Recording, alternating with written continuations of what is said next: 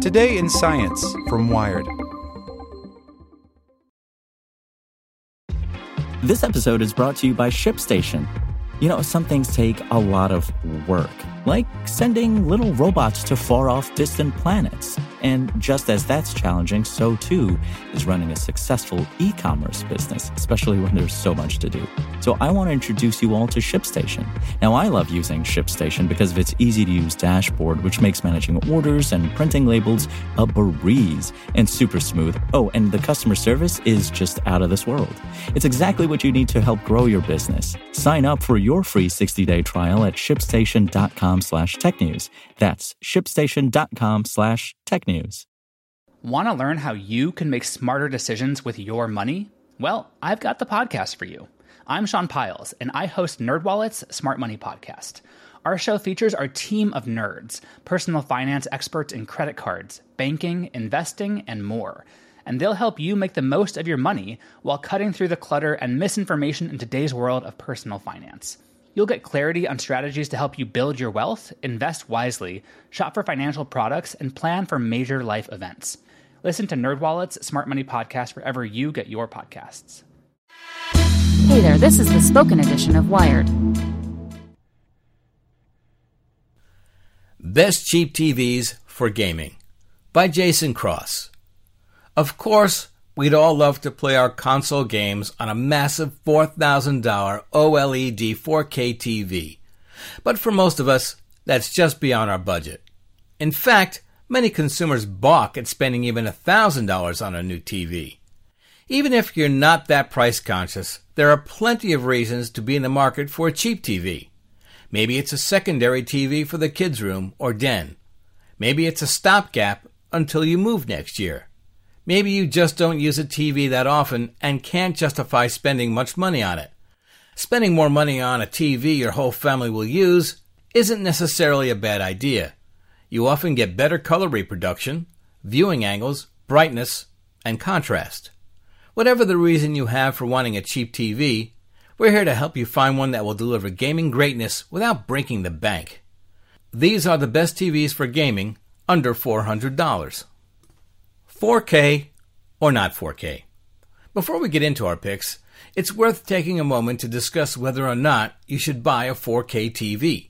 Even if you only have a console capable of 1080p gaming, a PS4 or Xbox One S, there are a couple of benefits to buying a 4K TV. First, there's High Dynamic Range, HDR, a feature found almost exclusively in 4K TVs. Increasingly, games are starting to support HDR on the PS4 and Xbox One S, and it can make a big difference in image quality. These games will look a lot better on a 4K TV with HDR support than on a 1080p TV without it. Second, there's future-proofing. You may not have a console capable of 4K gaming right now, but do you really want to buy a new TV when you can buy a 4K console down the line? Downside is, of course, 4Ks cost a lot more. If you want to go for it, check out our picks for the best 4K TVs for gaming. We've got a budget 4K suggestion in this list, but the rest are 1080p TVs. Best overall, TCL 49S 305. TCL is the king of low-cost TVs, offering better overall value than nearly every other brand while still maintaining respectable quality. This model is a perfect example. A 49-inch 1080p TV for only $350. It must have bad picture quality, right? Actually, it's quite good for a budget TV.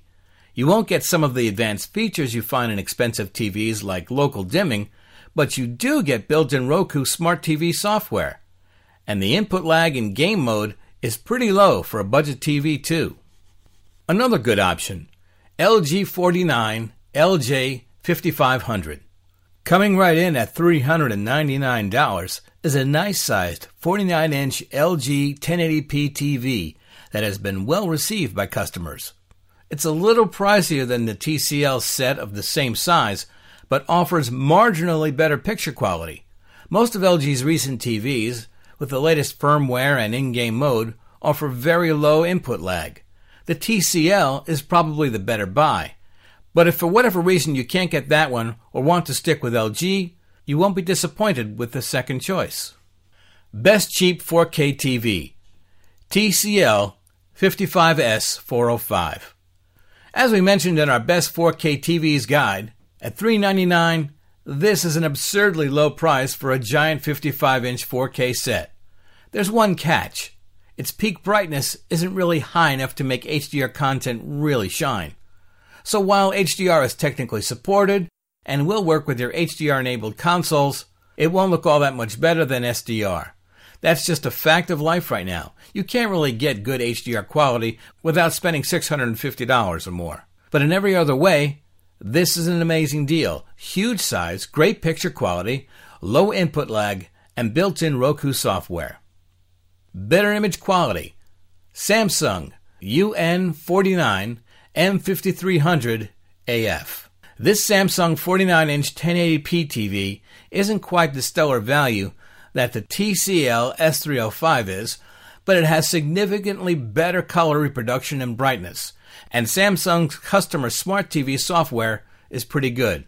It used to cost about $150 more than the TCL, which isn't worth it, but you can now easily find it for $399. At that price, if you're a stickler for image quality, it might be worth spending just a little bit more. Really low budget. TCL 32S305. What's that? You want something really cheap? Like really cheap? How does only $150 grab you?